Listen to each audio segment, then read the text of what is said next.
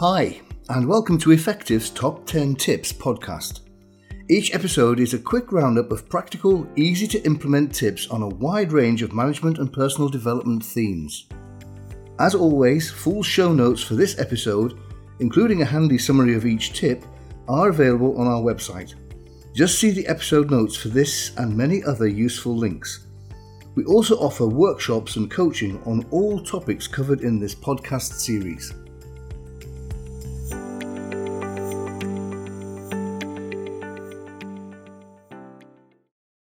Today's episode is on self-management.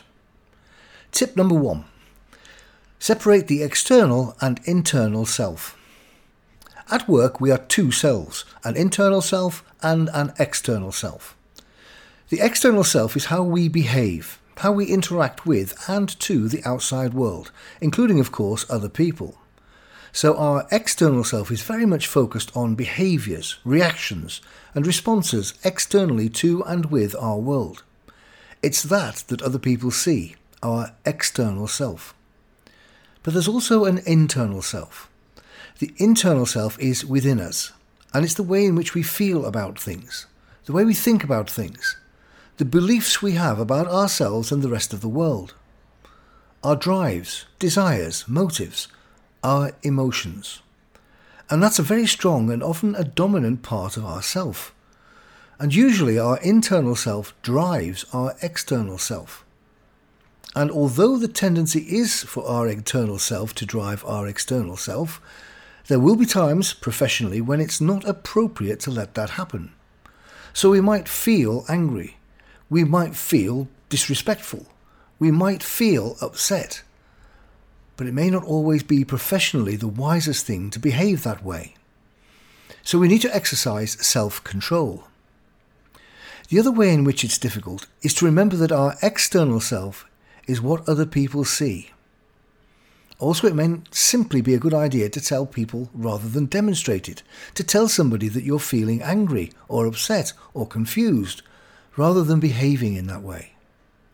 A second key point here is to get in touch with your internal state more frequently, to understand what's going on.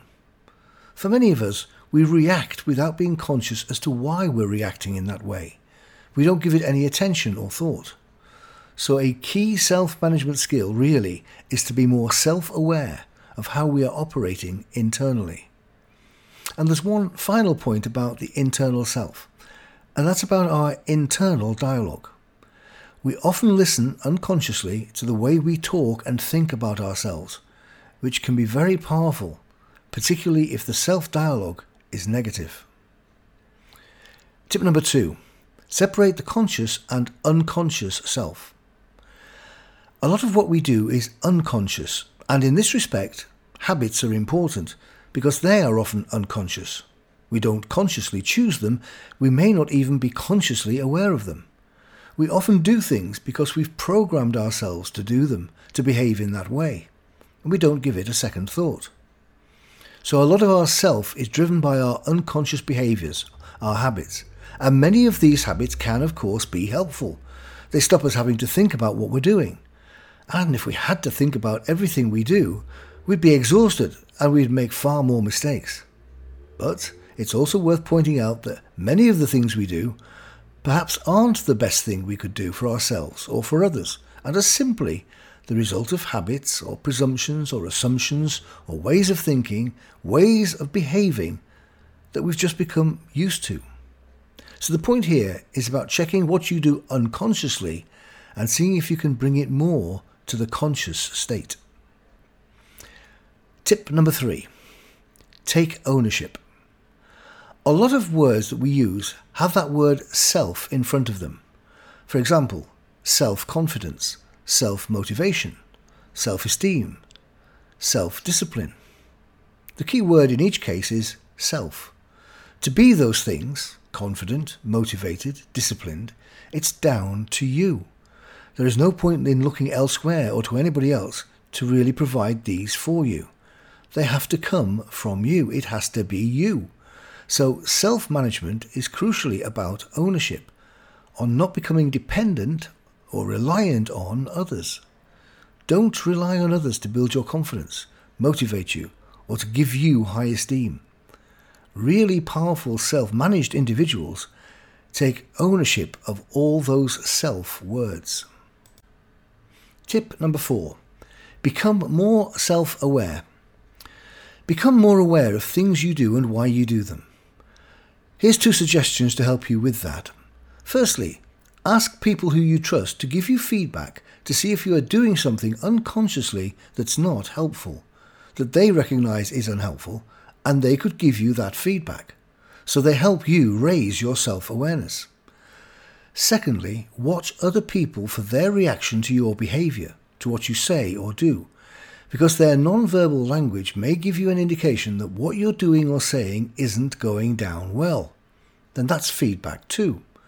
So you might want to reflect on what's happened and think, I wonder why they behaved in that way. I wonder if it was triggered by something I said or did. Tip number 5. Develop strong self-control. Sometimes when I give feedback to an individual about something that they do that might not be helpful, they say, "Oh, I agree, and you're not the first person to tell me that." So the question is, why aren't they doing something about it? And that, of course, is self-control. So there's a nice relationship between self-awareness and self-control. You can't control or change your behaviour if you're not aware of it, but equally, if you are aware of it, that's not enough. You have to do something about it. Tip number 6. Self-validation. This is about being able to assess and credit your own worth. Give yourself a pat on the back. Be as fair to yourself as you would be to others. Whatever you find valuable in others and give them credit for, then you should do the same for yourself. That's what's meant by self-validation. And if you are poor at self-validation, but really like being validated, you become a little bit dependent on the validation of and from others. And the danger there is that you distort your own behaviour to seek that validation. So you become a bit of a validation junkie by always looking for other people to praise you. So you perhaps go out of your way and unnecessarily and unhelpfully to please others in the hope that it will trigger some praise. So be careful not to become dependent on validation, almost like a drug, by seeking it from others because you're not good at giving it to yourself. Tip number 7. Be personally effective. Is there a set of issues to do with how you regulate yourself in terms of personal effectiveness? Make sure you take responsibility for what you do. In particular, stop blaming time for not getting things done. You've got the time you need if you make what needs to be done a priority. Blaming time is you letting go of ownership. Taking responsibility for your priorities is taking ownership. So, good self-management is about being honest with yourself about what's down to you, rather than blaming external circumstances on other people. And that applies to your internal state too. Stop blaming others for how you feel. You own your feelings. If you blame others for how you feel, then they control how you feel. So decide, are you in control of your feelings, or is someone else? Tip number 8. Work out your drivers. What motivates you? What gets you out of bed in the morning? What gets you going? What do you feel passionate about? And what justifies who you are, what you do, and how you do it? Because each of us will have a set of key drivers. Some of us are very conscious of these drivers, and for others, they're still part of their unconscious self. Tip number 9. Decide your priorities. What are your priorities in and out of work? And what do you do if you have several priorities and any of them conflict? They don't all move you in the same way or in the same direction.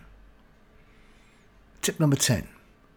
Consider your balance of other key pairings. Here are some key pairings. 1. Whose world do you prioritize? Your own or others? 2. Do you live to work or do you work to live? What's your work-life balance like? Or perhaps more accurately, how do you balance life in work and life outside of work? 3. Do you prefer working on your own or with others? 4. Are you a proactive person looking ahead, trying to anticipate and prevent things happening, or reactive, waiting for events to happen, which you can then get to grips with? 5. Would you say you were a risk taker, or would you say you were essentially cautious?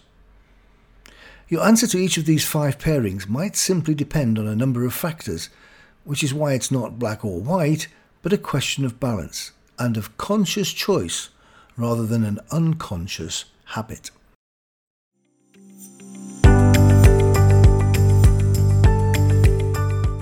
So, that's it for this episode. Thank you for listening. If you enjoyed the podcast, please share it or leave us a review. Remember, you can find full show notes on our website, plus a growing library of free resources which you can easily search by theme to find content that's relevant for you. We also offer workshops and coaching on a wide range of topics. Links to all of these resources are in the episode notes. Thank you.